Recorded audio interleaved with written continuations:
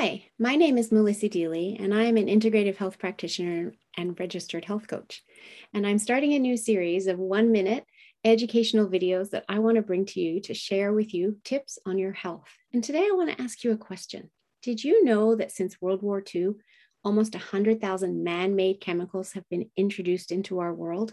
And they're getting inside your body through your food, through the air, through waterways, and through personal products we put on our skin.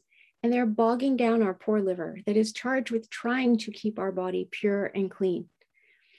The problem is that our liver is struggling to cope with this influx it should never have had to deal with. And it's creating inflammation in our body. And we know that inflammation can then trigger cells to turn on disease. And nobody wants that. You might like to find out what these toxins are doing to you, though. And you can do so by completing my quiz, which I'll pop into the comments.